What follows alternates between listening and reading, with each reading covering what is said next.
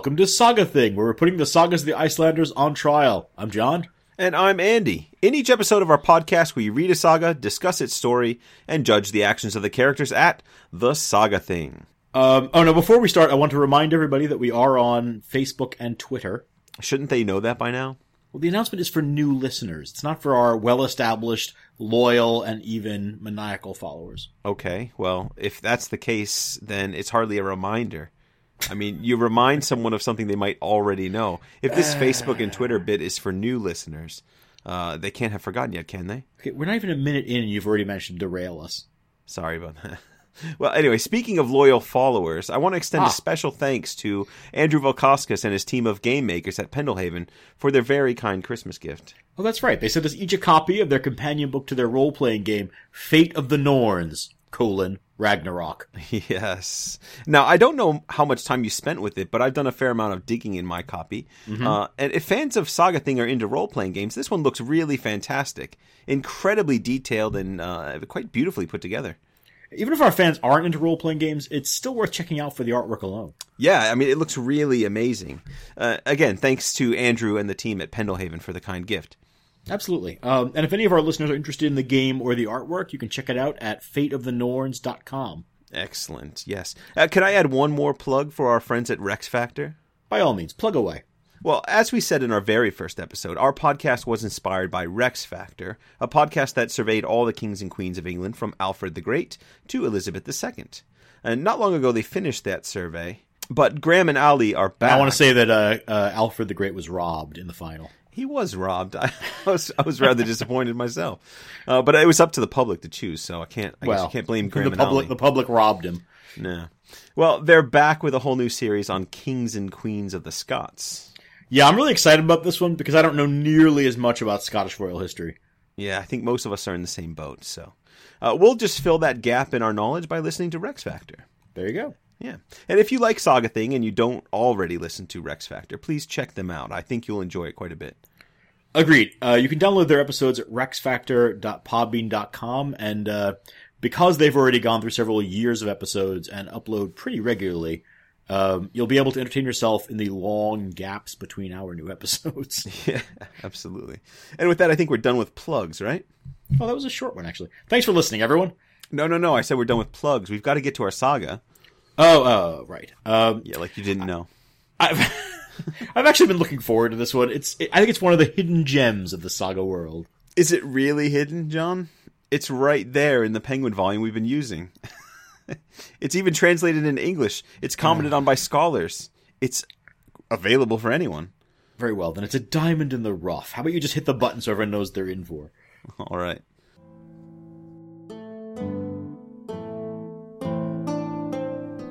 In this episode, we cover our penultimate warrior poet saga. And it might be one of the best. In one corner, Bjorn, dubbed champion of the Hitterdal people after slaying Kaldemar the Russian. Like other warrior poets, Bjorn is betrothed to a beautiful woman before he travels the northern seaworld.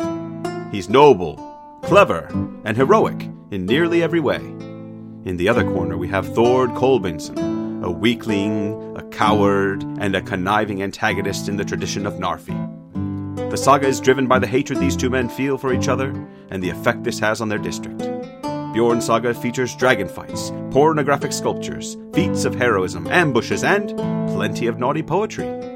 These warrior poets never seem to get the girl, but Bjorn isn't your average warrior poet. Will he be the exception to the rule, or will he fall to the machinations of the dastardly Thord?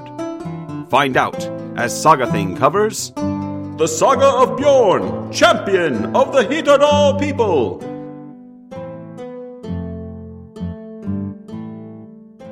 Well, if nothing else, this has got to be one of the coolest titles for a saga. I guess it is, but a cool title doesn't necessarily mean a universally respected saga. For example...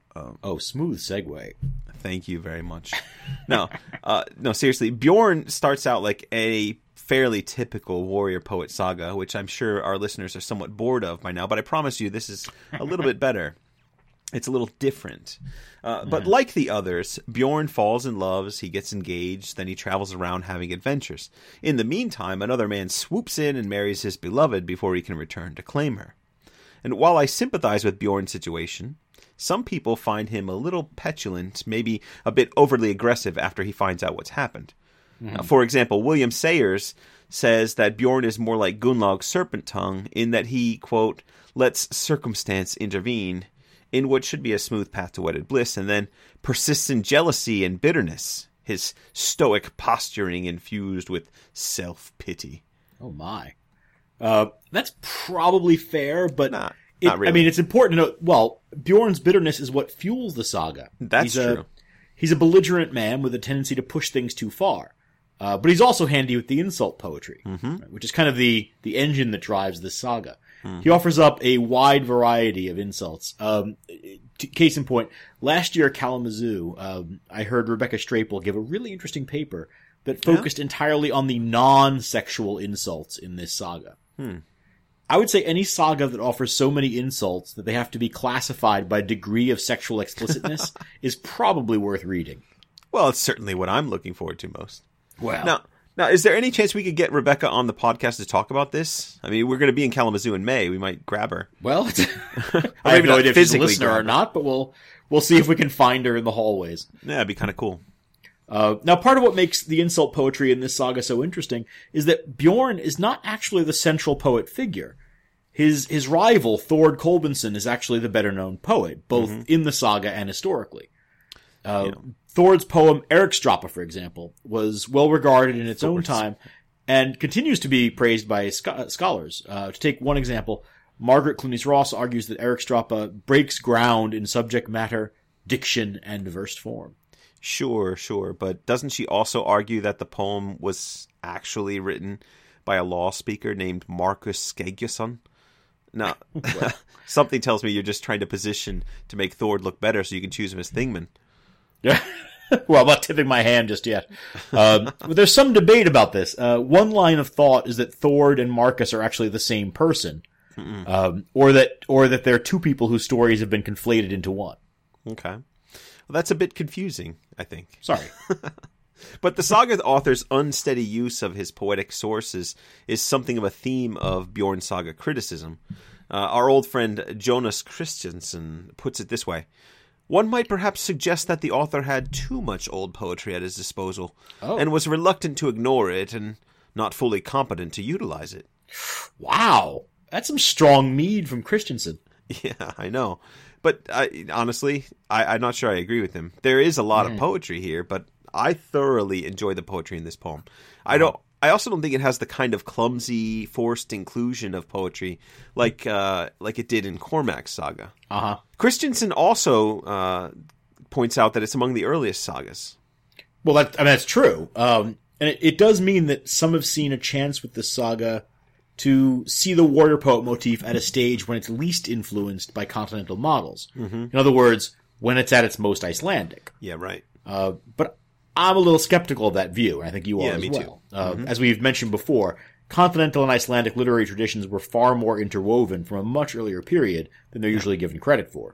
Yeah, and honestly, with saga dating, we're really talking about a matter of, decades in between these different things. Right. So trying to identify what exactly is happening when, it's a little bit hard to... fool's errand. Yeah, exactly. A mug's game. Yeah. So, are we ready to dive right into this saga now, John? Almost. Really? As always, we'd like to give a word count for those of you who like keeping track of that sort of thing. Oh, I completely forgot that we did that. Bjorn's saga weighs in at a very respectable 20,476 words, which works out to be about 2.24 Hrafnkel sagas. So do you seriously think anyone but you is paying attention to that sort of thing at this point? Like somebody has a chart in their room? I like to think so, yes. Okay. All right, so this saga actually begins with a curious little manuscript problem. How so? Well, it's missing the first 5 chapters. I don't know if you noticed that while you're reading. Well, that is a problem, yes. Yeah. Now, fortunately, there's a convenient, if overly simplistic solution, which is that modern editions of the saga generally just insert a section from the saga of St. Olaf, which covers the same period and people as Bjorn's saga. Oh, well, that's handy. It does create some quirks in the narrative, though, which I guess we'll talk about as we go along, if we remember to. Yeah, well, hopefully. We've mentioned before that the early chapters of a saga pack a whole lot of family information into a small space. That's right. Usually we're looking at the previous generation or many generations before. Right. But with this saga's introduction missing, we're left to try to reconstruct some important stuff. One thing it's worth mentioning right now is that, like all the other warrior poets, Bjorn has a brother whose temperament differs from his own. The unassuming and naive Asgrim. Yes. But because of the lost intro, there's no reference to Asgrim until very, very late in the saga. On the other hand, one of the nicer side effects of cutting and pasting this section is that we get to our main protagonist very quickly. Bjorn is introduced in just like the third paragraph of the saga, and there's virtually no time spent on the preceding generations or any of the other prelude stuff that so often begins the saga. And yet we get a ton of information in a short space nevertheless. I just want to read the quick intro of Bjorn himself. Okay. A man called Bjorn, son of Arngir and of Thordis, daughter of Thorfinn the Strong, and Sion, daughter of Skallagrim, grew up with Skuli Thorstensen at Borg. Now that introduction is really significant, but it's a classic case of a saga expecting you to do your homework. Yeah, but this is where I think a lot of readers' eyes glaze over and they just kind of skip over these genealogical blurbs. But I think it's good for us. I think we can show people the value, or maybe we can try to, of digging into and I just these. love this stuff. Yeah, let's dig into these genealogical blurbs. Yeah. So right away, this saga establishes Bjorn as a scion of the Murar clan, who are the descendants, the Murar clan. Who are the descendants of Skallagrim Kveldofsson. Bjorn and Skuli are both great-grandsons of Skallagrim. Skuli is the grandson of the famous Egil Skallagrimson, while Bjorn is the grandson of Egil's sister Sion. Now, there we go again. I mean, these last few episodes, it seems like we're running into Egil's family over and over. When are we going to bite the bullet and just tackle Egil's saga head on? Soon enough. Oh, well, I'm ready when you are. Although, it's been taking us so long between episodes that I wonder if a saga the size of Egil's saga is just going to break us. Well, I'm sorry. For now, what I love about this is that the saga author has managed to give us the full and precise historical family line of both Bjorn and Skuli, and establish their places as leading men of the clan in their generation in less than 30 words. That's impressive. And of course, it's even fewer words in the original Icelandic.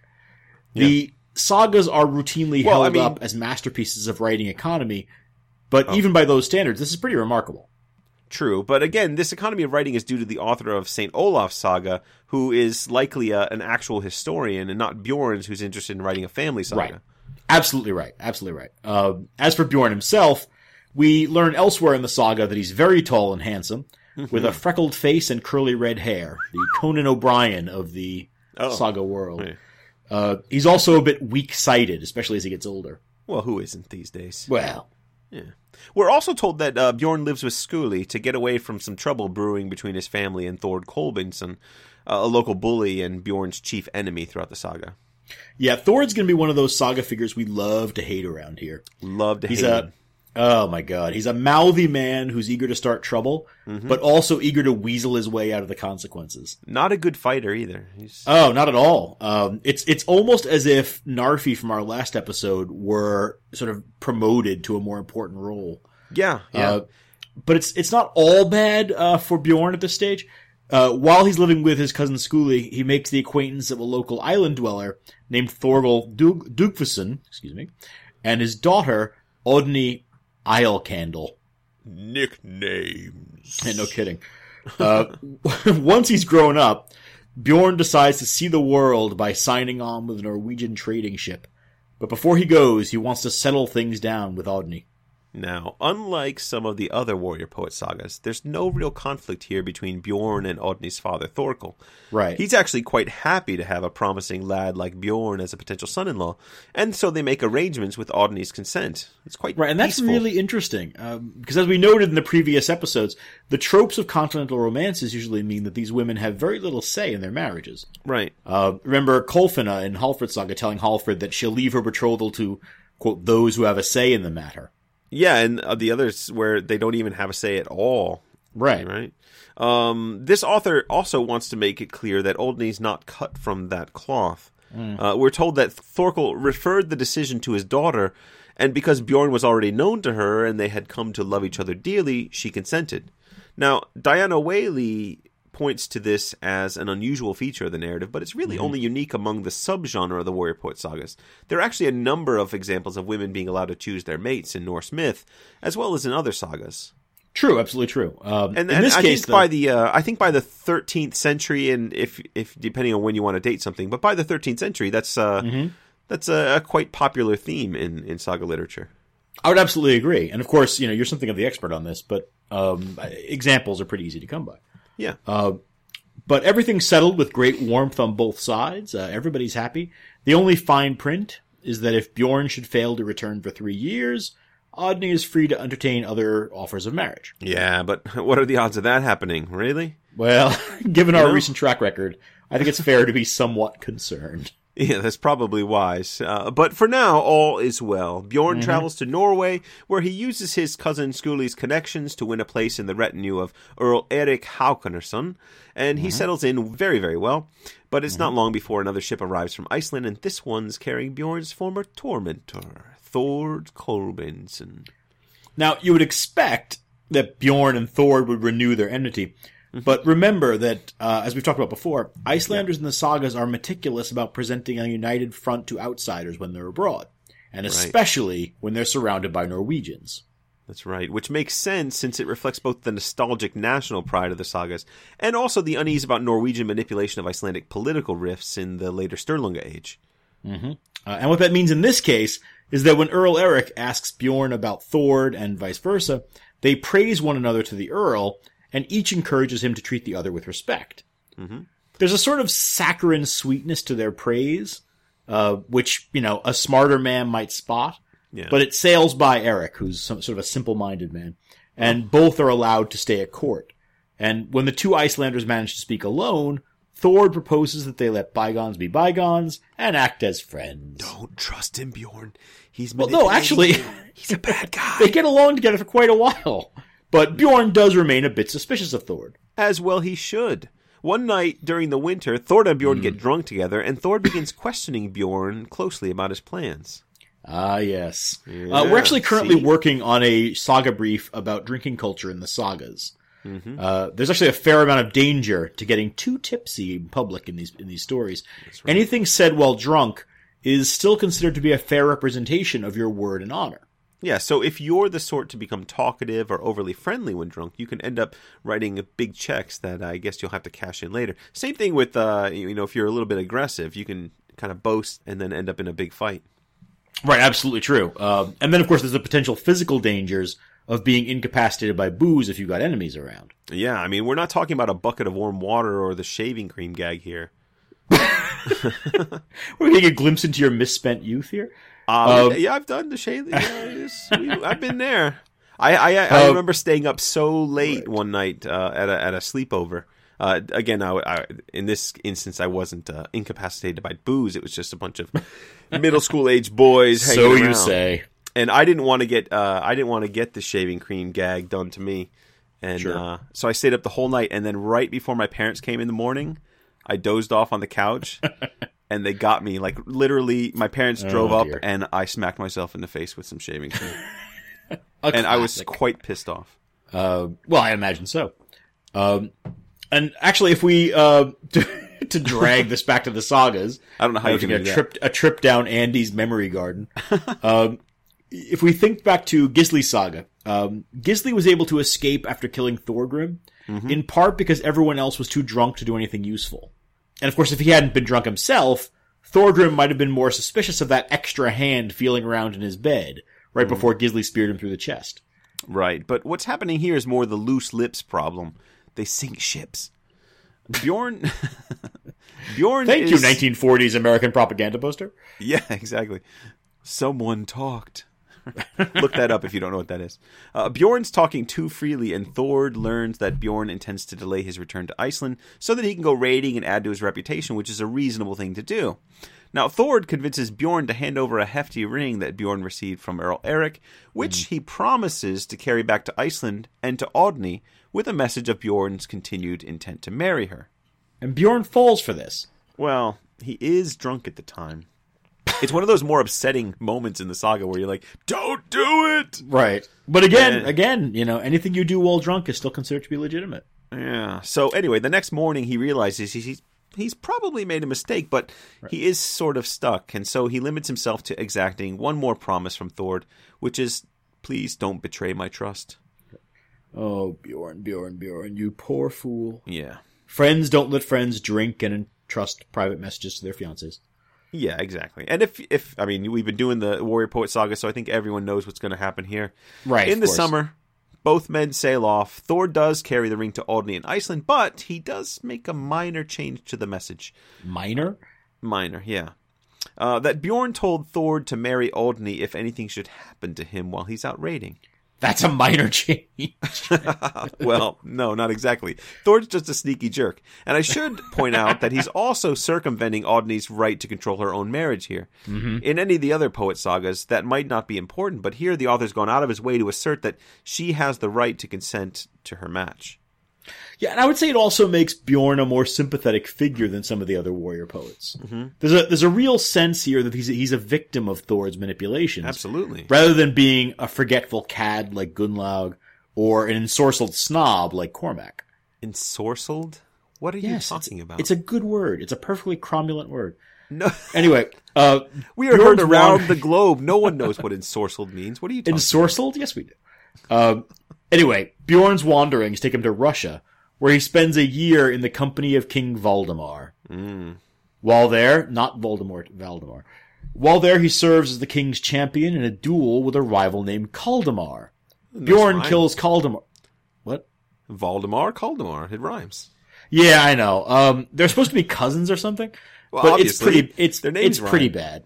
Valdemar's actually, I want to say Valdemar is historically legit. He ruled a small northern kingdom from 980 to 1015. Of course. But Kaldemar is probably just being made up to give Bjorn someone to fight. I just like the idea of the saga author just sitting there going like, I got Valdemar. I need someone else like Baldemar, Saldemar. No, Kaldemar. That's it. Kaldemar. So you're telling me in this story you could just play the Nemesis name game? So, John, you'd end up with a bitter foe named Khan. I guess so. Khan! Sure. And you'd have a vicious rival named Candy? Well, she's much less cool than yours, but I'm sorry. You should see her in Candy! Yeah. Candy! Anyway, Bjorn kills Kaldemar. Kaldemar! But Bjorn's badly wounded in the fight, and he's laid up for a while he recovers. And it's during that recovery that he speaks his first poetic verse. Mm-hmm. And of course, appropriately, his thoughts turn to his faraway love.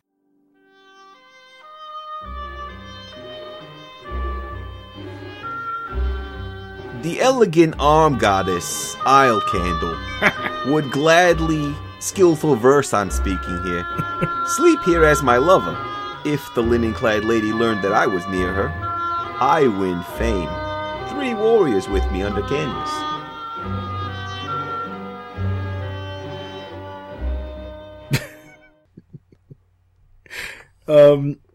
Is that the voice we're doing for him? Yeah, I thought, Brooklyn Bjorn. He's Brooklyn Bjorn, sure.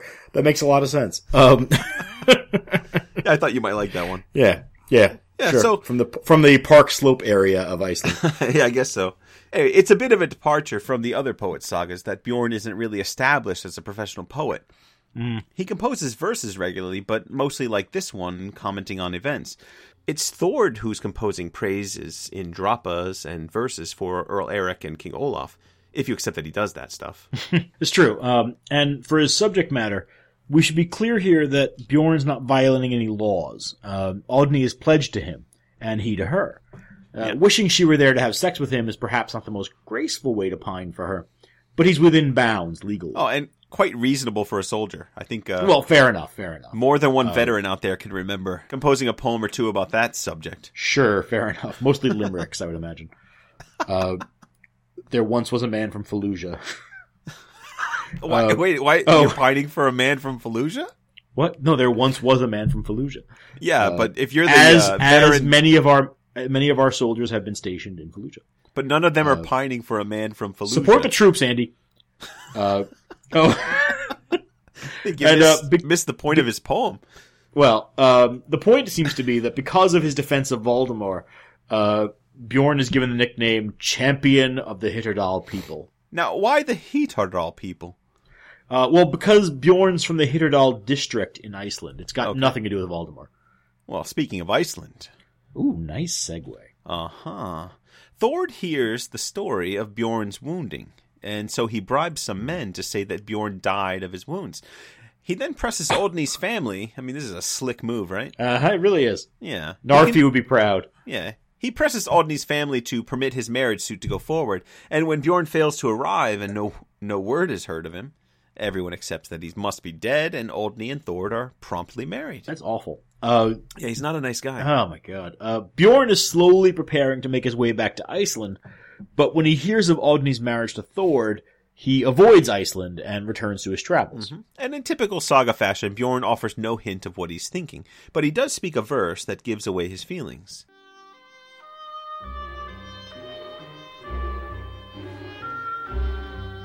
The hero has pleasured Hrist of the Handfire. Isle candles, bunching buttocks beat hard on the mattress, while we strive to stiffen the supple oar on the gunwale.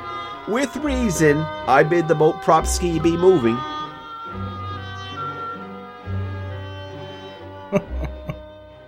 It's so bad.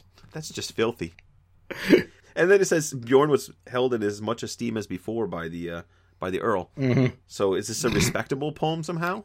Or is it saying that it didn't bother the Earl, he It's understood? not. It's really not. Yeah. Her bunching buttocks. Yeah, I think he's a little upset, and understandably so. It's interesting that he seems to blame Odni for what's happened, though.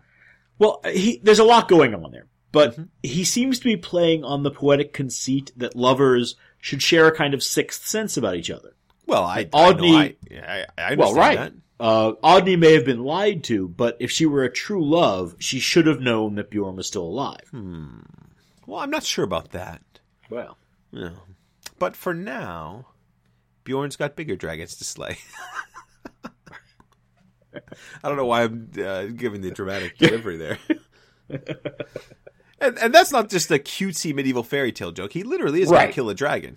yes.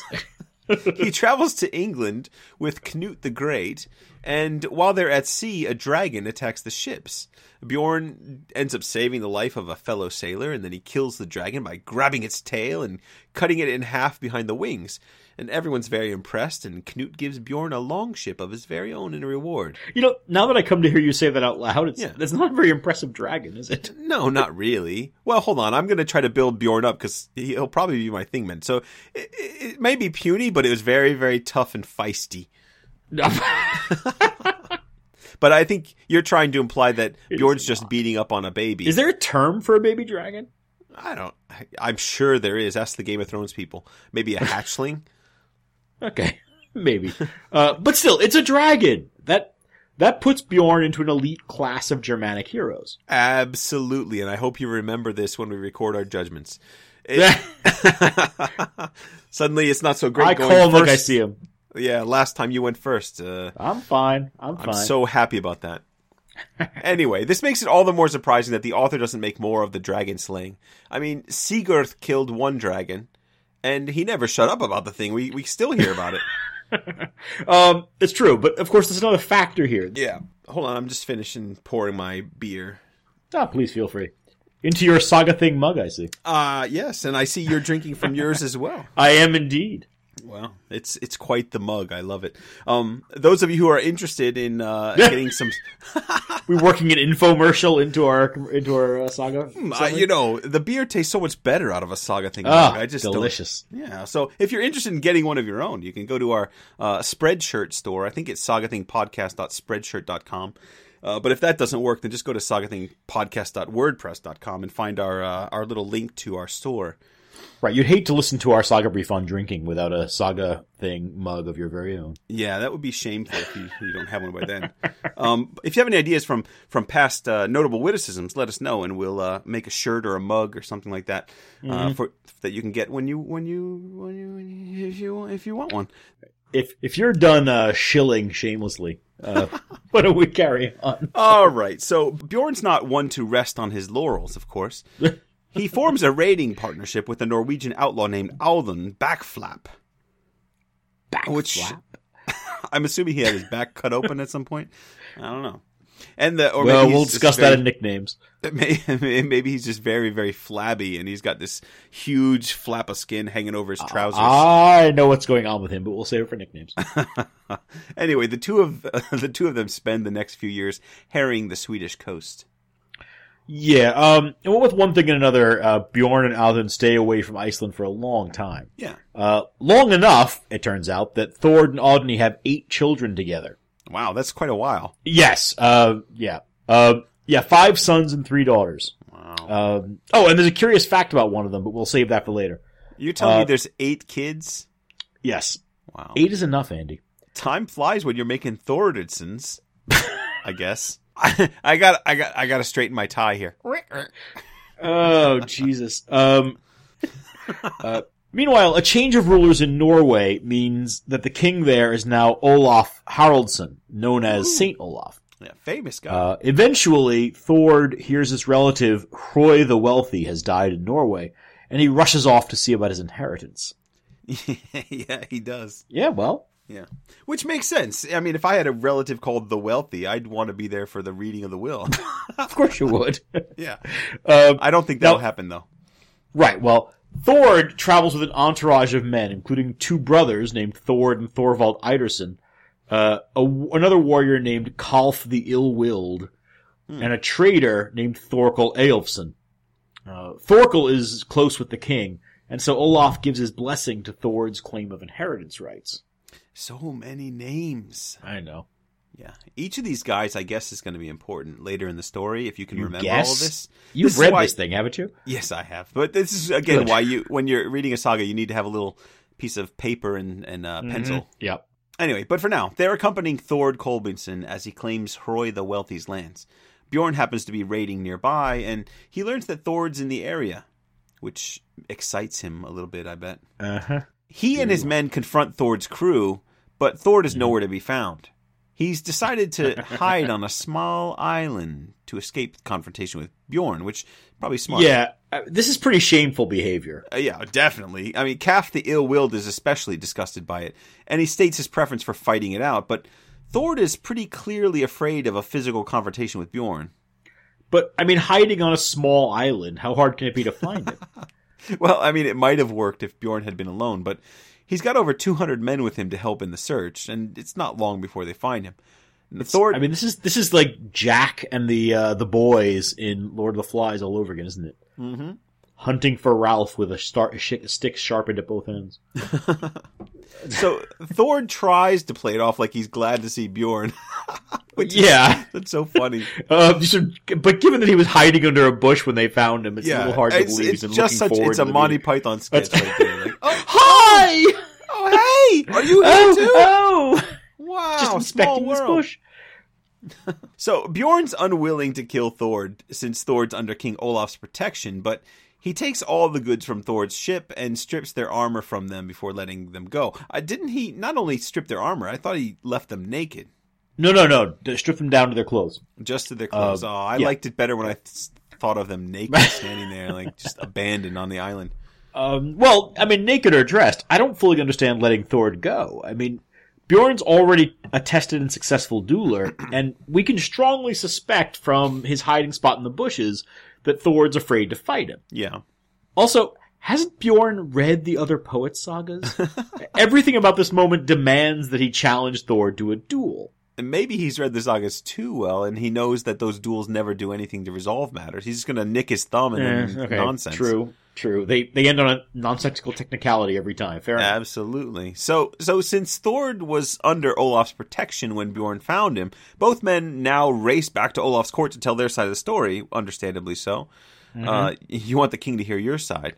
Absolutely. Now, Olaf does hear them out, and he arbitrates a settlement between them that allows Bjorn to keep everything he took from Thord, though he does have to give back what he took from Thord's companions. Right, and most importantly, Thord is left uncompensated for his humiliation, but Bjorn must agree to a settlement that ends his claim on Odny. That kind of stinks. Well, it does. So Bjorn remains in Norway, having no reason to return to Iceland, and Thord goes home to Odny and tells no one of his meeting with Bjorn. So, are you telling me that everyone in Iceland still thinks Bjorn's dead? Yes, and it stays that way for years, while Bjorn remains in Olaf's court. This is so ridiculous. Now, first of all, John, Bjorn has to give up on his claim to Odni. Yes. Like he's just going to forget that this guy tricked him, went back and stole his woman. Well, that's what Olaf says. Well, I don't think he's going to forget that easily. So spaketh the Olaf. So eventually Bjorn decides to visit home to see his family, and he sails to Iceland. Now, Odni hears about the landing and calls Thor a deceitful liar for telling everyone that Bjorn was dead, which he is. Yeah. Thord and Odni remain married, though. Yeah, but not happily. And which is, well, you wouldn't think so. I think is weird because, you know, in other sagas, the woman would just like trick him into wearing a woman's blouse or something like that and then divorce him. But she doesn't. True. But of course, she has 8 children with him. Yeah, that's right? true. These other sagas that we've seen, there haven't been a lot of kids in these unhappy marriages. Yeah, that poor woman. And in this case, right, she's got a brood to take care of. And she needs a man to take care of. The saga author doesn't really spend much time on her or with her, but... No, not at all. Looking at it from that perspective, I feel really, really bad for this woman. You know, I think so. I mean, in some ways, she's the least fleshed out of the warrior poet women. Yeah, and talk about a rock and a hard place. There's a lot of kind of, the implications of her life are really interesting. Yeah.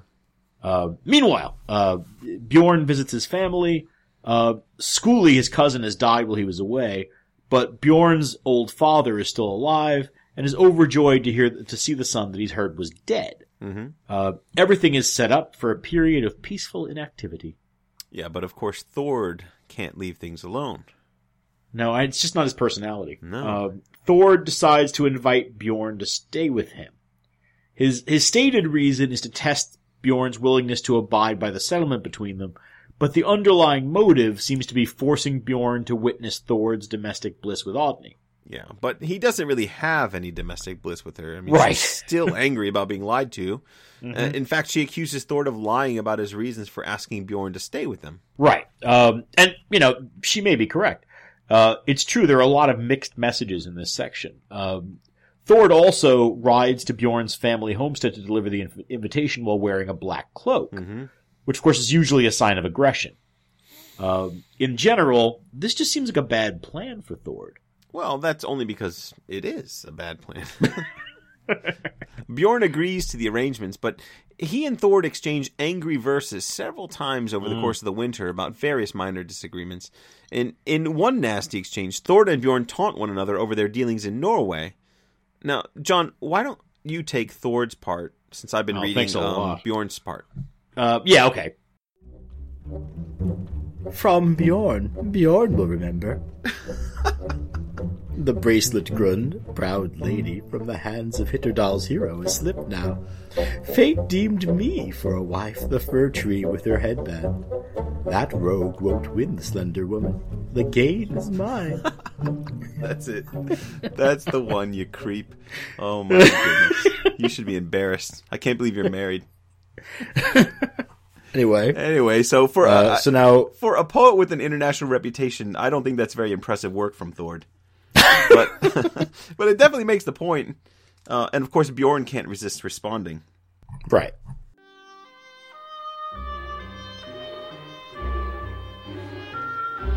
Our meeting, you'll remember my crew with your people there by Threlary once.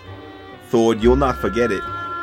Money and much booty, meekly you abandoned, bearing, for all your boasting, the baser part, as always.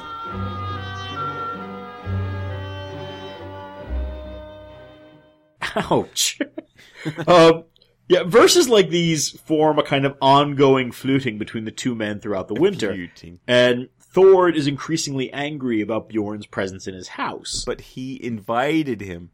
I really can't figure out why he invited him. All he had to do was ask him not to stay with them, and that would have been fine. Right. Or just not ask him in the first place. Yeah. Or not disinvite him, just don't invite him. Not inviting him in is like the first rule of vampires and angry Vikings whose fiancés you've stolen. That's right. And I mean, the situation keeps getting more petty. Thord accuses Bjorn of overfeeding his dog at Thord's expense and of pampering his horses with Thord's hay, while Bjorn complains of bad food and poor hospitality. Oh my god. Yeah, Odni's not really happy with either one of them. She snaps at Bjorn for composing verses about Thord, but she ignores or belittles her husband for his small-mindedness and deceitfulness.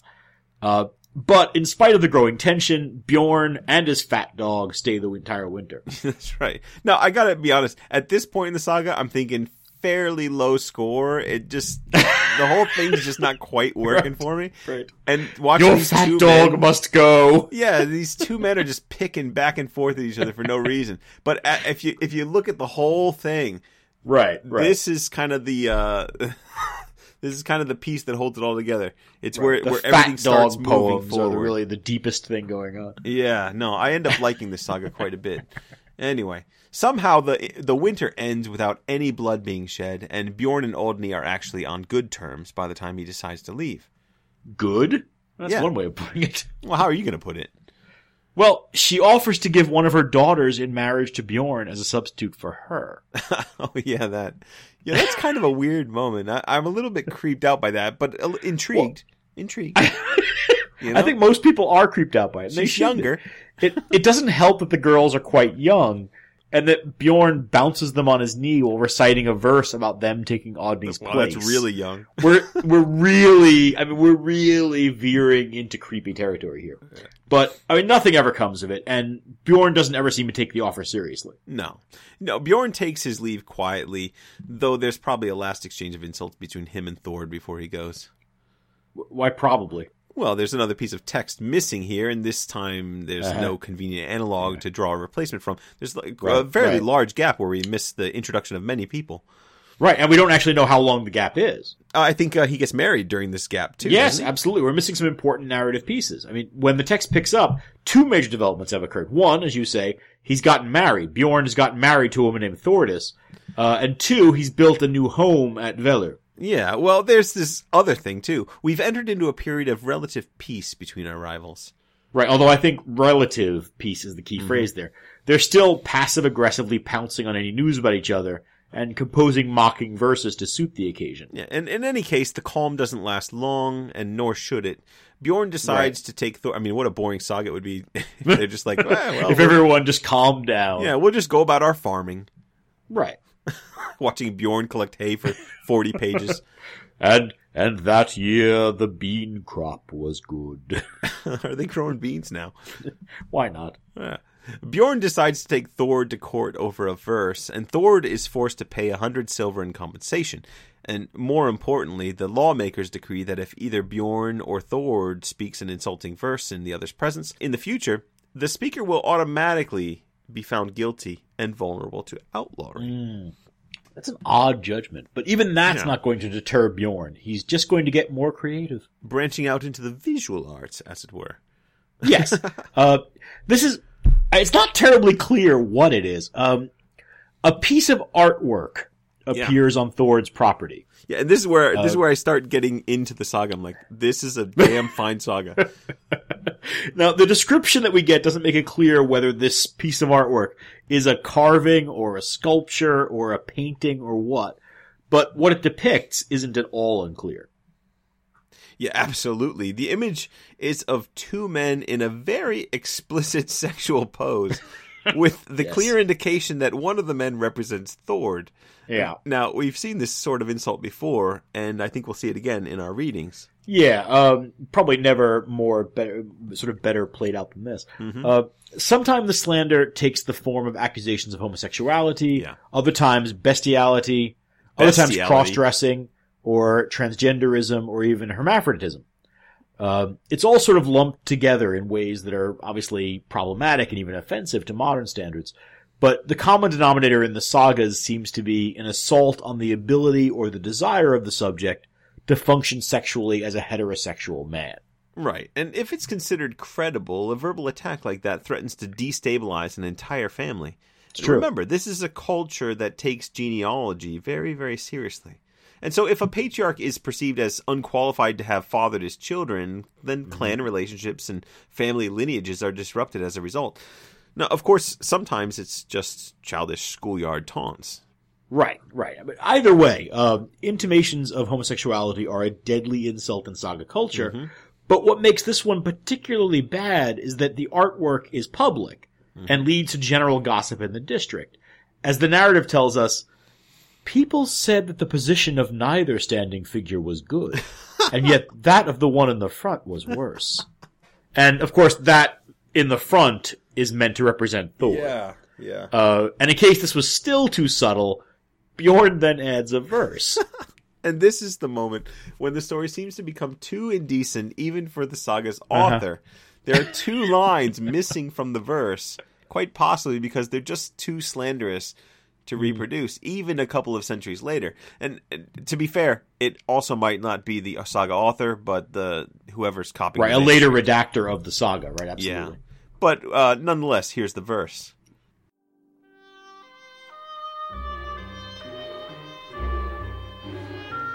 Here stand the helmsmen of harbor landing places. Blankety blank blank. Suited is the stalwart spear pointer for this work.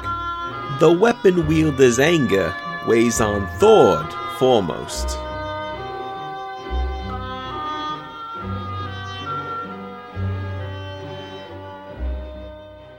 That's pretty explicit. Is it really? It kind of is. Yeah, it is. You got a lot of spear points going on there. The weapon wielder's anger weighs on Thord foremost. It really makes you wonder how much worse the missing lines could have been. Yeah. Sayers has an interesting take on this one. He notes that the censure of the community, as he puts it, is made clear at this stage in the narrative, and that the saga author even turns on Bjorn here for violating the acceptable standards of discourse. Now, it's hard to be certain without knowing the missing content, though. I mean, there is at least certainly a sense that Bjorn's gone too far. I think that's clear. But obviously Thord brings Bjorn to court for this, and Bjorn is forced to pay a fine, although I think it's probably worth it to Bjorn. Right, sure. But even though there's peace for a while, it's clear that these two just can't tolerate one another. Yeah, and regardless of public censure, Bjorn's not entirely done with publicly questioning Thord's manliness. Yeah. In fact, he's going to claim to be the father of one of Thord and Odni's sons. Oh, that's right. Yeah, Koli, I think his name is. Yeah, Bjorn sees Thord's son Koli at an autumn meeting and makes a few references to being the boy's father. And he never makes the claim officially, but it does become a well-known secret that Bjorn claims Koli as his own. Yeah, and everyone seems to know about it except for Koli. But we'll get to him again later. It's funny to me, though, that he's bringing this up when there's been no instance or no reference to the two of them getting together, Bjorn and Odni. They've never really been intimate as far as we know. Whereas like the other saga authors make it fairly explicit when the two lovers get together. It's a really circumspect kind of moment in the text where you kind of see the saga author distancing himself from this. We're never given a context where we could prove that happened. Yeah. And we're also never told explicitly that Bjorn is correct. Right. Although it's just left up in the air that he claims Kali as his own. Yeah. There's no proof of that. He and Odni, as far as we know, never spent time alone together, et cetera, et cetera. And yet, this claim is allowed to sort of hang in the air, and later on is going to be narratively very important. Right. Well, I wonder if maybe during that winter that he stayed at Thord's house, maybe he got the deed done, if you will. Well, I mean, that's certainly what would have to happen. But you'd have to say that it's amazing that Thord is willing to stand for this kind of thing. Yeah. Yeah, it's definitely, I mean, he's got a reputation as a bully and a loudmouth, but he's remarkably risk avoidant when it comes to Bjorn. Yeah, no, it really, these two, I would say these two, actually, both of them, are really going out of their way to avoid a direct confrontation. I mean, Hallfrid or Cormac or even Bercy would have issued half a dozen duel challenges by now. Definitely. I can kind of understand Thord's reluctance. I mean, it's pretty clear that he thinks Bjorn would kill him in a fight. Oh, he would, yeah. But what is Bjorn waiting for? Law. I don't know. Things are about to get evened up a little bit, though. Two of Thord's cousins, brothers, their names are Ottar and Eyvind. They come to visit, and they're angry about the way Thord's been treated. So when word comes that Bjorn is out and about, the three of them lead a company of 12 men to ambush Bjorn. Right, but it turns out that Ottar and Eyvind think of themselves as champions, and they don't like taking unfair advantage of numbers. Right. So when they realize that Bjorn is traveling with only one companion, a young man named Thorfinn, they choose to dismiss Thord and his men and attack Bjorn on their own. Well, sort of. They do offer Thord the option of attacking Bjorn with 2 men, but Thord naturally declines. Yeah, it's true. So pathetic. He's really terrified of facing Bjorn, isn't he? Yeah. Are you still thinking of him as a potential Thingman candidate? You'll have to wait and see, won't you? It's a strange factor in this story, but Thord's fear of Bjorn creates some really interesting situations. But up to this point, we haven't really seen anything to show us why Thord's so afraid of him. I mean, yes, he kills a dragon, but it's a small one. Well, Thord's cousins have also miscalculated Bjorn's support. Bjorn's uncle Arnor Crossstick rides out from his farm with a company of men and catches up with Bjorn just before the cousins do, so that they find themselves facing a dozen men. Right. Now, Bjorn and his uncle, who have no qualms about outnumbering their opponents, manage to defeat and kill the cousins, but they're actually both badly wounded in the process. Yeah, these are actually ugly wounds. Arnor's ear and cheekbone are cut off in the fight. I mean, his cheekbone. Yeah, I know. Yeah. Well, Bjorn receives a stab wound to the chest and leg. Both survive, miraculously, though I guess obviously with some permanent disability, especially for Arnor. Yeah, no kidding. Yeah. Then some time passes with the pair. Some time passes while the pair recover from their injuries. And presumably lots of soup. And now during that time, we also get a cameo from one of the great saga figures. Bjorn, as we learn a little later, has a soft spot for outlaws, and he likes to give them asylum on his land. During this time when he's recovering, he has no less a guest than Grettir Asmunderson living in a cave south of his farm. They get fairly chummy, the two of them. Yeah, for those who aren't familiar with the story, Grettir is a famous saga figure who managed to survive 19 years in Iceland after being outlawed. Right, now that's another one we've still got coming up, but we've got a lot of saga to cover here still. Oh, I'd really love to do Grettir soon. I know. Okay. But all right. Bjorn is just getting warmed up on the body count stats. His next victim is Thorstein Kalfsson, a son of Bjorf's friend, Kalf the Ill-Willed, who tries to kill him. Wait a minute. So why is Bjorn's friend's son trying to kill him all of a sudden? Why else? Thord uses his gift of the gab to convince Thorstein that Bjorn's secretly plotting against him. Oh, okay. Thorstein rushes off to kill Bjorn, but his shaky, sweaty palm nervousness sort of gives him away. Well, he's a young guy. He should have practiced. And even though Bjorn's unarmed, he's able to wrestle and strangle Thorstein to death. I shouldn't laugh at someone being strangled to death. Well, I mean, it strikes you funny. It's all the context, that makes it funny. So Bjorn declares that Thorstein's immunity was forfeit since he attacked first, but he still tries to patch things up with Kalf by offering compensation. They can't come to terms, though, and Kalf goes back to being an enemy to Bjorn. Right. Thorstein's kind of a tragic figure. I mean, he's easily manipulated, and he's clearly scared out of his wits to be attacking Bjorn. Well, as he should be, yeah. He's also the third man now that Bjorn had to kill because of Thord. And as a result, Bjorn's starting to feel the effects of social isolation. Yeah, no, I think you're right. I think there's a real sort of theme developing here. It doesn't seem to be stopping Bjorn from antagonizing Thord at all, though. He next composes what's called the Greybelly verses, which claim that Thord's mother became pregnant by eating a lumpfish. A lumpfish. Yeah, a bad lumpfish. Yeah, I just want to let you know that I read this, I was so impressed by these verses that I read them to my children. They were impressed. Well, regale us. A fish came to land, with the flood on the sand. A lump sucker seeming, slimy flesh gleaming. She-wolf of the gown gulped Greybelly down, poisoned. You'll see bad things in the sea. Her belly increased below her breast, so the oak of the girdle walked with a waddle, sore in the womb swelled like a balloon. A boy was born, she had to warn, the man wealth winning, the birth was beginning. Fondly eyeing the dog biter lying, his eyes she thought brave as a she-goat. This is like the worst poetry slam I've ever heard. Yo mama insults were much more complicated in the Saga age. I mean, that takes me back to my days growing up in the suburbs of Miami. Oh, there you go. There you go. Where verses about lumpfish were far more common. No, but yo mama insults were very, very common. Right. Now, for obvious reasons, the gossipy neighbors can't stop repeating this verse. Mm-hmm. And Thord's friend Thorkel Dalkson hears it from his farmhand. Dalkson. The farmhand then asks Thorkel to recite a poem that Thord recently composed about Bjorn called the Cow Verses. I wish that we could include this one as well. Yeah. But unfortunately, the author chose not to actually provide this one.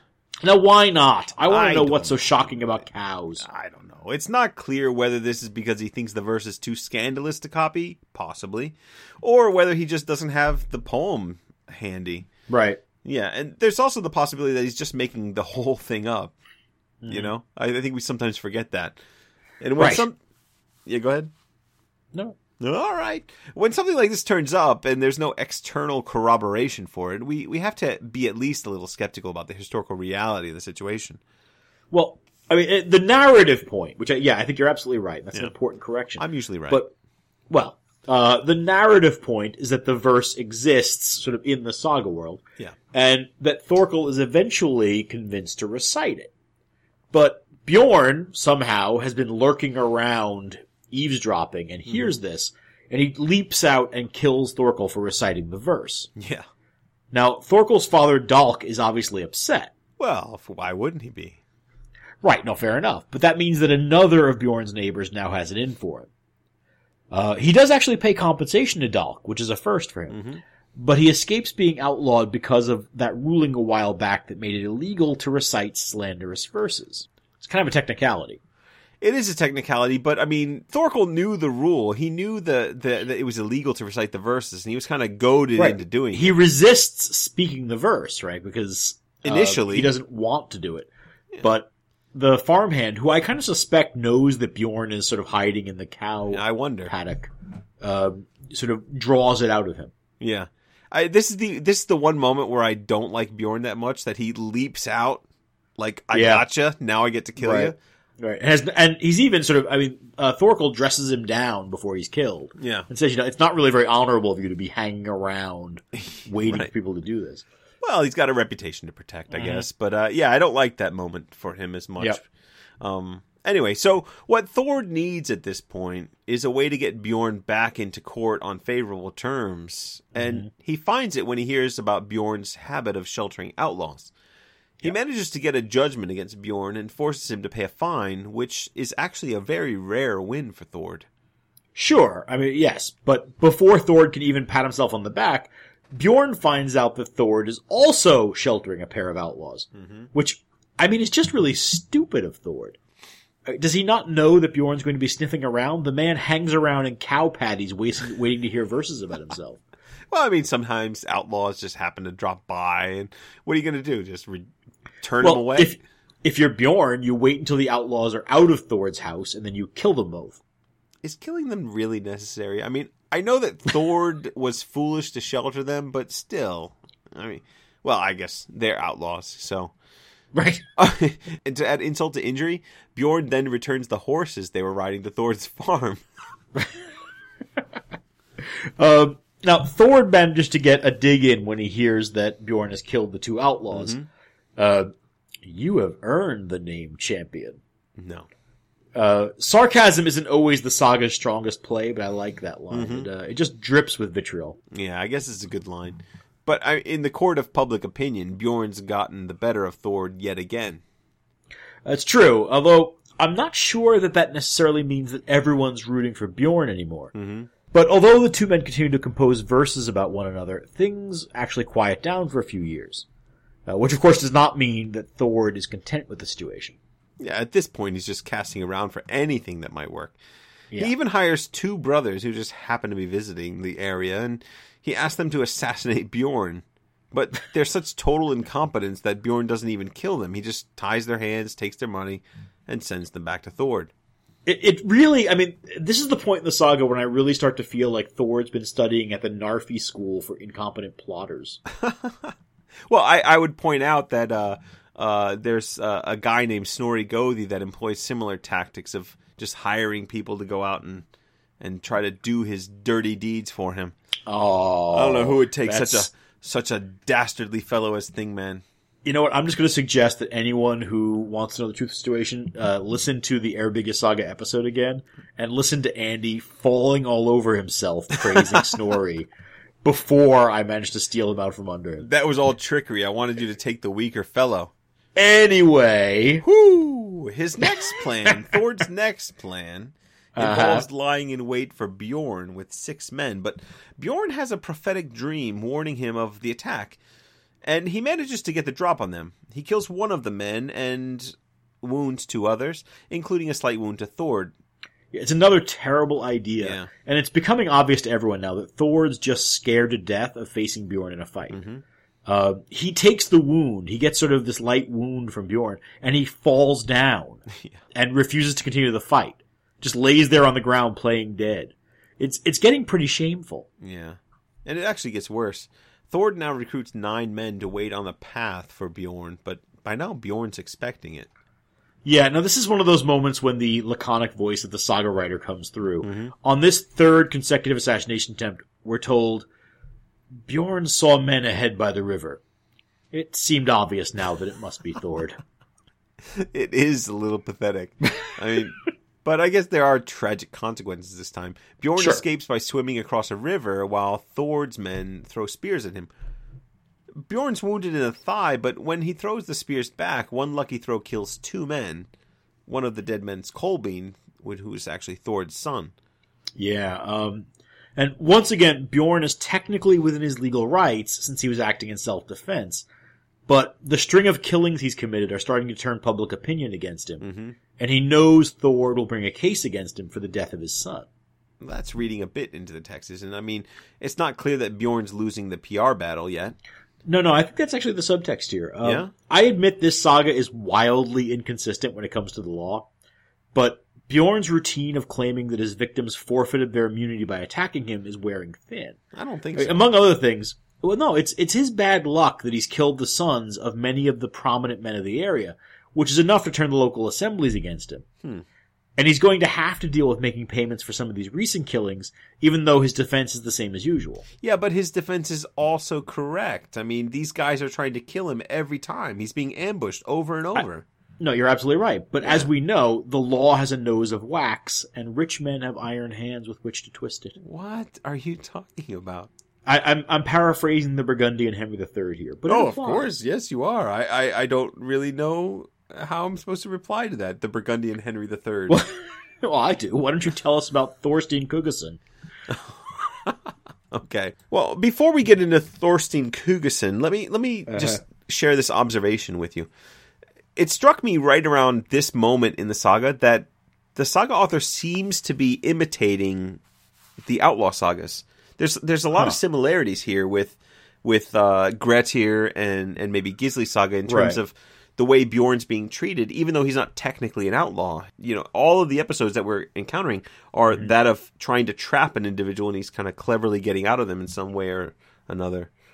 Well, I think it's an interesting point, because I think the author goes out of his way to bring outlaws sort of on stage. Right? Yeah. That we have this sort of exchange of outlaw killings between Bjorn or Bjorn killing Thord's outlaw friends while Thord brings Bjorn to court for holding outlaws. And there's no sort of narrative. The narrative isn't moved forward by that in any way. But the author wants us to kind of be thinking outlaws. Yeah. And then we have Grettir come on for a cameo. And we are being sort of drawn in that direction, aren't we? And as you see the increasing isolation of Bjorn, you kind of get that feeling that he's only got sort of 2 paths before him. And one Right. is outlawry and the other is death. Yeah. Or at least, having to kill Thord, which is probably going to lead to the outlawry path again. Yeah, it's which makes it very much not like a warrior poet saga, very much more like an Right. outlaw saga. It makes Bjorn a much more interesting character to me, to be quite honest. Well, and I think it's very easy, and I think we've even fallen into this trap a couple of times of sort of talking about these warrior poet sagas as if they're all working off the same blueprint, Right. and it's just not true. Each of them has characteristics in common and may ultimately be playing off of a tradition, but each of them is also working off of other traditions. And those are not the same traditions, right? Yeah, and yeah, this they one definitely each one has a is- foot in the outlaw saga camp. Definitely. But, Cormac is part of a tradition of these sort of, swashbucklers abroad kind of thing. Mm-hmm. Much more in that kind of ale camp, Yeah. Ale Scholar Grimson, than the other ones seem to be. So yes, and as we talked about, Hallfrid is really more of a conversion narrative than it is a romance. Yeah. Right, so each of them seems to have their own flavor. Yeah, so, I mean, if you've been hesitating to buy this volume of Warrior Poet Sagas, you might want to give it a try, just because there's such a great variety and so many fascinating things that are going on in each of these different sagas. All right, now that you've finished plugging the Penguin book. Oh, sorry. Can we get back to Thorstein Kugason? All right, then. So, Thorstein Kugason is a wealthy man from a good family, and he's vaguely related by marriage to the situation. Yeah, and it is vague. Thorstein's wife, Thorfinna, and Bjorn's wife, Thordis, There are you second go. cousins. See, I knew it. I like to break out my genealogies whenever I can. This is the guy I was talking about. Yep. I said Kingsman. John and I were talking about who's going to be Thingman, because I'm clearly taking someone who's the title character. And John asked me if I knew who he would be taking, and I said I think he's a kinsman of Bjorn, but it turns out he's a distant kinsman. So pay attention, everyone, because this is John's Thingman. Bank on it. You can predict that all you want, but I'm keeping my cards firmly pressed to my No, chest. you're not. You were just dancing. I saw you. So these cousins, the two wives, belong to the central family from Vatnsdala saga, which is another saga that we're looking forward to. But it's a tenuous link, and there's no particular affection between the two men. No. Which means that Thorstein is potentially a valuable ally for Bjorn's enemies. I mean, Thord and his friend Dalk, who have both had sons killed by Bjorn, want to bring that lawsuit that you were hinting about earlier, but they also want someone else to bring it forward. Now, Thorstein seems to fill the bill. But Thorstein's reluctant to involve himself in the current lawsuit, though he offers to support them in future cases against Bjorn. Yeah. And Thord and Dalk are pleased by that offer, and Thorstein and Thorfinna are on their way to spend the winter at Dalk's farmstead with a dozen men, and then suddenly a snowstorm forces them off the road. Right, and unusually in the sagas, this snowstorm is not caused by a witch. It is merely a weather pattern. Strange. Yes. So the only farm nearby is Bjorn's, and Thorfinna shames Thorstein into seeking lodging there through her connection to Bjorn's wife. Thorstein, who I think comes across as a fairly level-headed guy, sees the wisdom in her advice, right? Even though he's allying himself with Bjorn's enemies. But Bjorn and his men give them a hard time at first. Right? He knows where Thorstein is heading. Yeah. And so Bjorn's hospitality is scanty at best. The food is basic, no fires are lit, and the sleeping area is so cold that the men's wet breeches freeze overnight. I've been there. Now, Bjorn also looks out the door and says that it's good weather for brave men to travel in, which is an obvious insult to his guests. Yeah, well, Bjorn can be a jerk sometimes. Nah. Now, He knows what's going on. He's just very clever. Right, no, absolutely. Thorstein's angry about the way he's being treated, but he's also a polite house guest, and so he doesn't say anything about it. But when he agrees to stay with Bjorn instead of Dalk for the winter celebrations, Bjorn's whole attitude changes. Roaring fires are lit, the men's clothes are dried, and food and drink are abundant. At the end of the celebration, Bjorn tries to give Thorstein an all-white stud horse with a trio of mares as a parting gift. So at this point, Bjorn's just flat out trying to buy Thorstein's friendship? Well, he definitely needs more friends. I Yeah, mean, he does. whether he gets them by paying for them or not. But Thorstein is too high-minded to take the horses as a bribe. Instead, he offers to serve as mediator for Bjorn with his enemies, and promises to win better settlement terms for Bjorn than he could get on his own. Yeah, but he does take the horses. Well, I mean, sure, they're good horses. Yeah, And- yeah. And Bjorn's really eager to win Thorstein's friendship. Yeah, well, he definitely gets his horse's worth.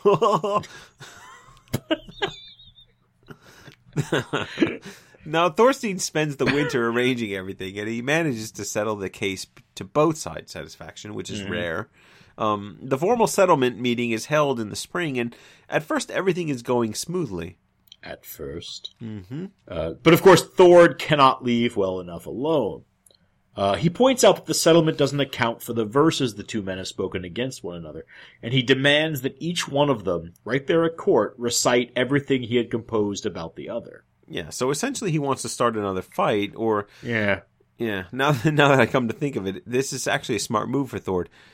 As we said earlier, Really? he's the Yeah, more yeah. well-known poet of the two, and this may be the only area of conflict with Bjorn that he's likely to have the upper hand. Oh, interesting point. Yeah, no, Yeah. I think you're probably right. But, of course, what happens is that Bjorn is discovered to have composed one verse more than Thord. Yeah.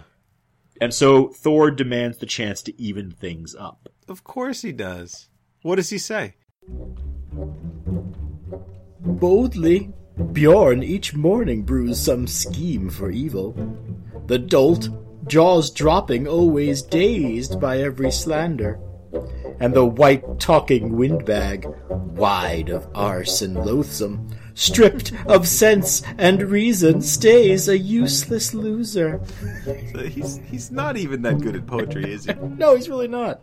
No. We're supposed to think that Thor's just out of his mind with hatred at this point, right? Well, he's just angry, yeah. I mean, I think Yeah, that's and the that's idea. barely even a verse. It's just cursing at Bjorn with style, I guess. Yeah, I tend to read it that way. I mean, Thor's barely hanging on to his dignity, and he's sabotaging the negotiation that he asked Thorstein to manage. And he has to know that Bjorn is not going to let a verse like that go unanswered. No, definitely not. And he doesn't. This is what Bjorn says. Don't claim, Thord, to down me. Debts I'll not leave unsettled. You've a dearth of daring and deeds, feeble trickster. I've made no blacker meters. I mix beer for Odin. Than for you, sword inviter, outlawed by your folly.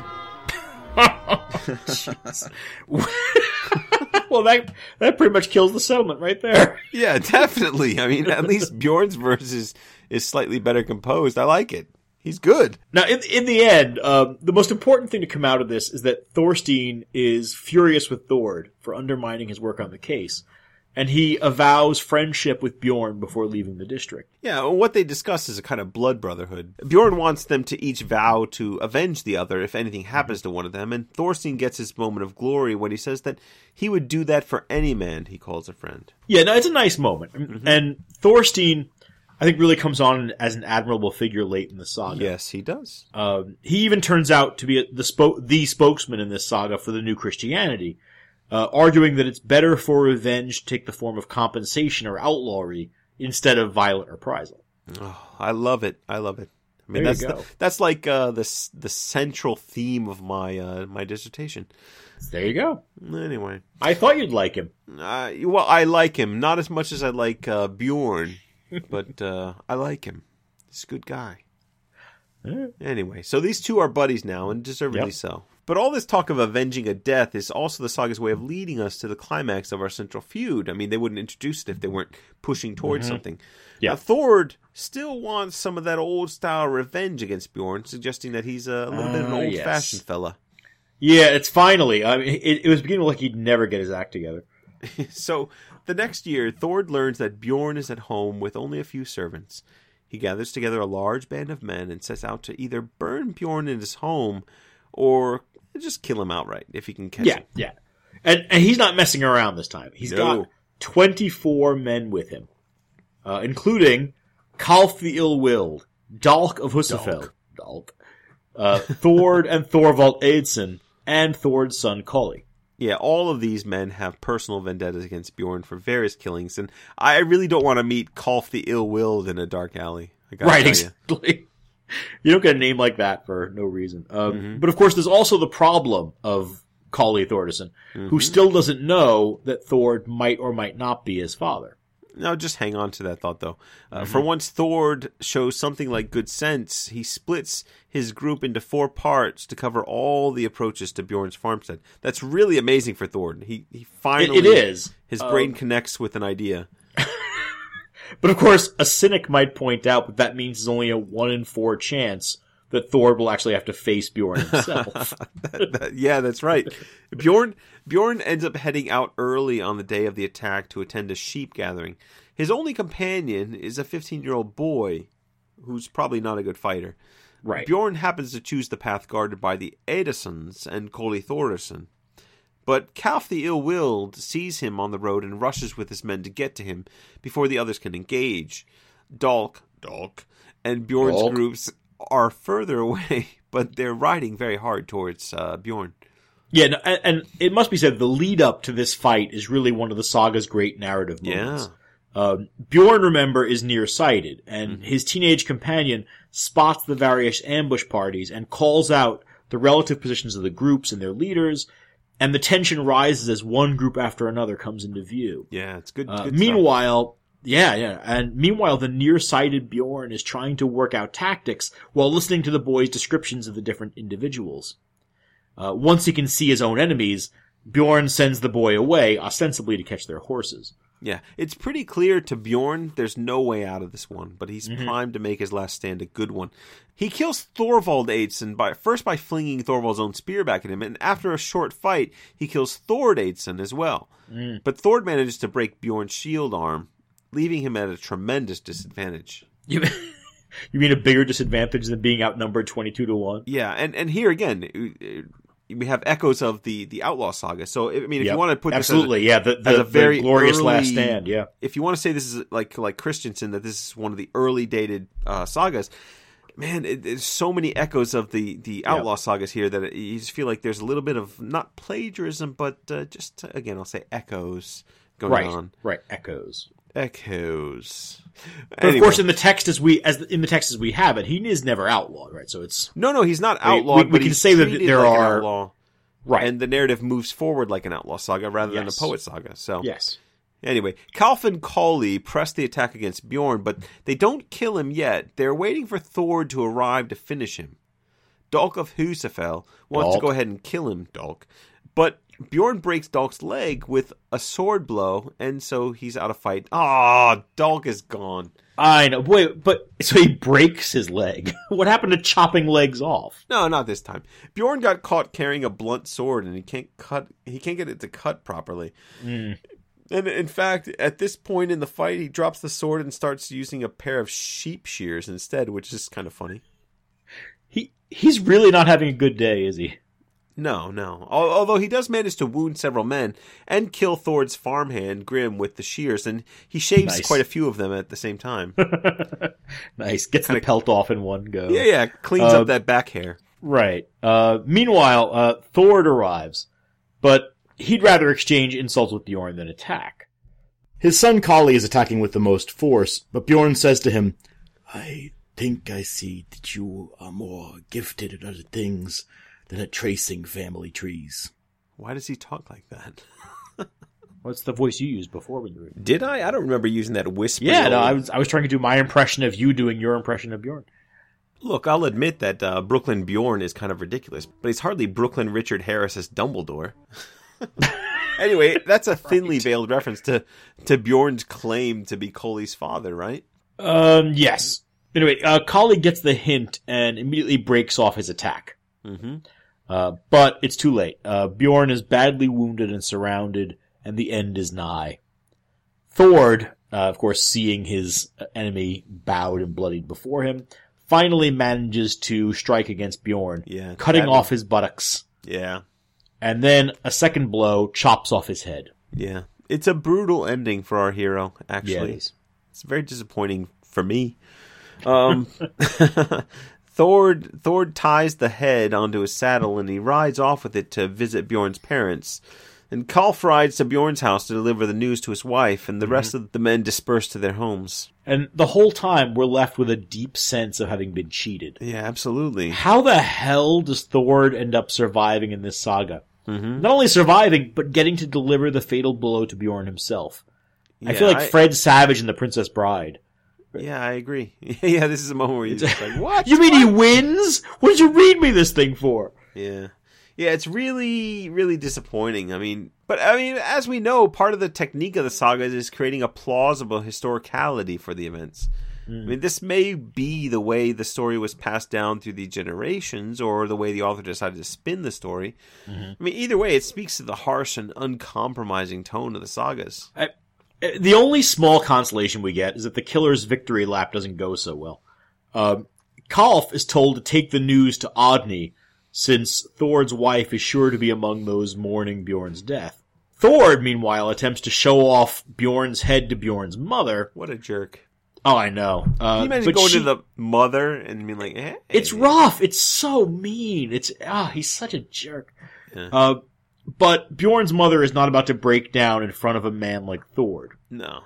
Instead, she says, I know that head, and you should know it too, since you have often gone in fear of it when it was attached to its body. Go now and take it to Odny. She will like it better than that wretched little thing dangling from your neck. Yeah, that's a great line from a pretty tough old lady. Maybe I'll take her as my thingman. She's pretty awesome. She is, actually. Yeah. And she's right, by the way. When Odny hears of Bjorn's death, she sinks into a depression that leaves her physically and mentally weakened. And, though she's not been in this saga very much, I buy her depression far more than I do any of the other saga heroines or other ladies from the Warrior Poet sagas. Yeah, with only a few lines, it's really well drawn. Yeah, she does a great job. She really emerges at the right moment. Now, Thord spends his days walking a horse around while she rides it for air and exercise, which occasions this final verse.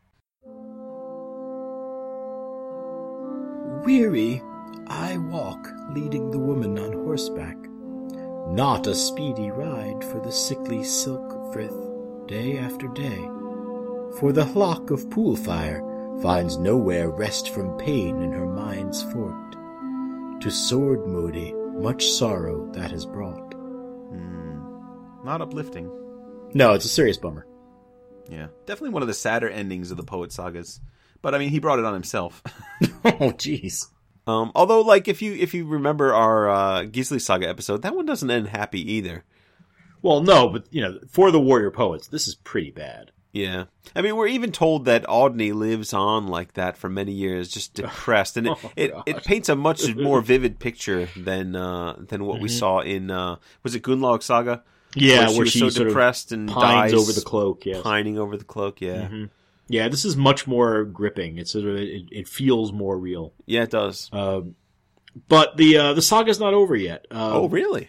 Yeah, no, we still got a little coda. Bjorn's brother Asgrim, if you remember him from the introduction. I don't. He's so not important in the saga. But we did mention him. Until this moment, right? And we said he would be important later.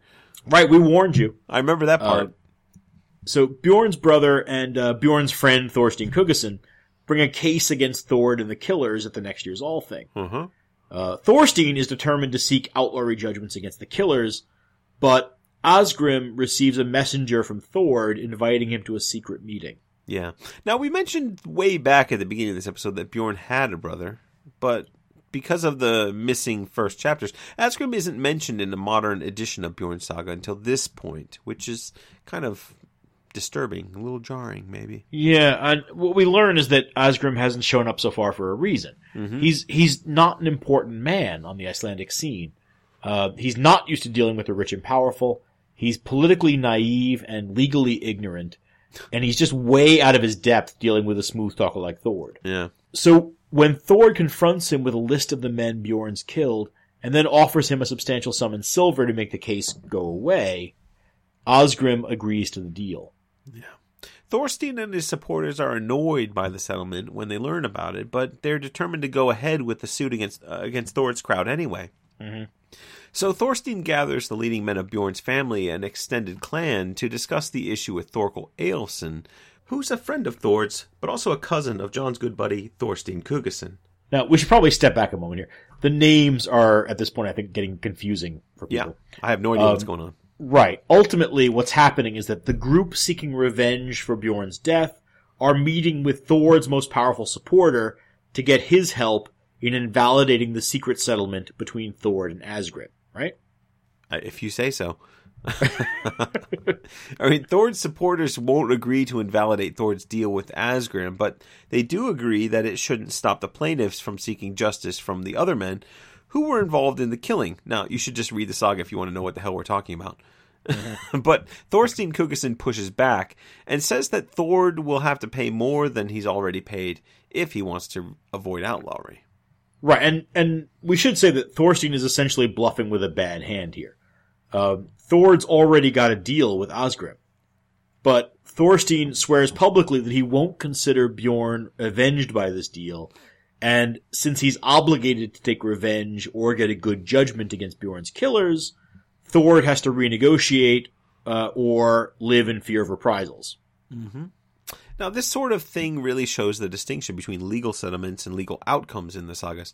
We saw a different side of this in Hrafnkel saga, for example. I mean, it's one thing to get a deal worked out at the assemblies, but it's another thing to get everyone to stick to those agreements. Yeah, you're absolutely right. The only settlement that ultimately matters is the one that can be enforced, right? Yeah. And in this case, despite the pre-existing deal, Thord is forced to pay triple what he's promised Asgrim, while Dalk and Kalf receive no compensation for their injuries and losses. Yeah. And a dozen of the men who were with them at the killing are sentenced to outlawry. Yeah, it's a hell of an outcome. I mean, word gets around that no one's death has ever been compensated as fully as Bjorn's. And there's some last-minute wrap-up to be done with Bjorn's parents moving in with Thorstein Kugison and Thord grumbling about the settlement. But that pretty much does it for Bjorn Saga, doesn't it? Yeah, and for us. Our judgments are coming next, but in a separate episode, which will hopefully be up on the site soon. Yeah, probably a week. Right, depending on how long it takes me to dig out from under the blizzard that is actually starting outside my window as we're recording this. Oh, good for you. I personally, speaking of digging, I can't wait to dig into, see what I did there? Some of the weirder bits of this saga. Yeah. This one had a lot going on. Dragons, betrayals, pornographic artwork, you name it. Yes, and if you like what we do, please be sure to subscribe on iTunes, maybe leave a rating, and the comments always help. So thanks for listening, and we'll see you soon. Bye for now.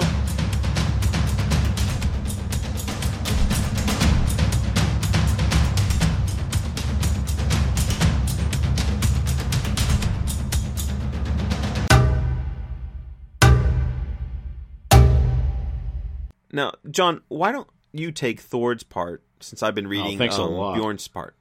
Yeah, okay. There once was a man from Nantucket. I remember hearing that first part when I was little, and I could never figure out the rhyme. And then I finally, as an adult, heard it, and I was like, oh, that's very great. He's well endowed. Ooh.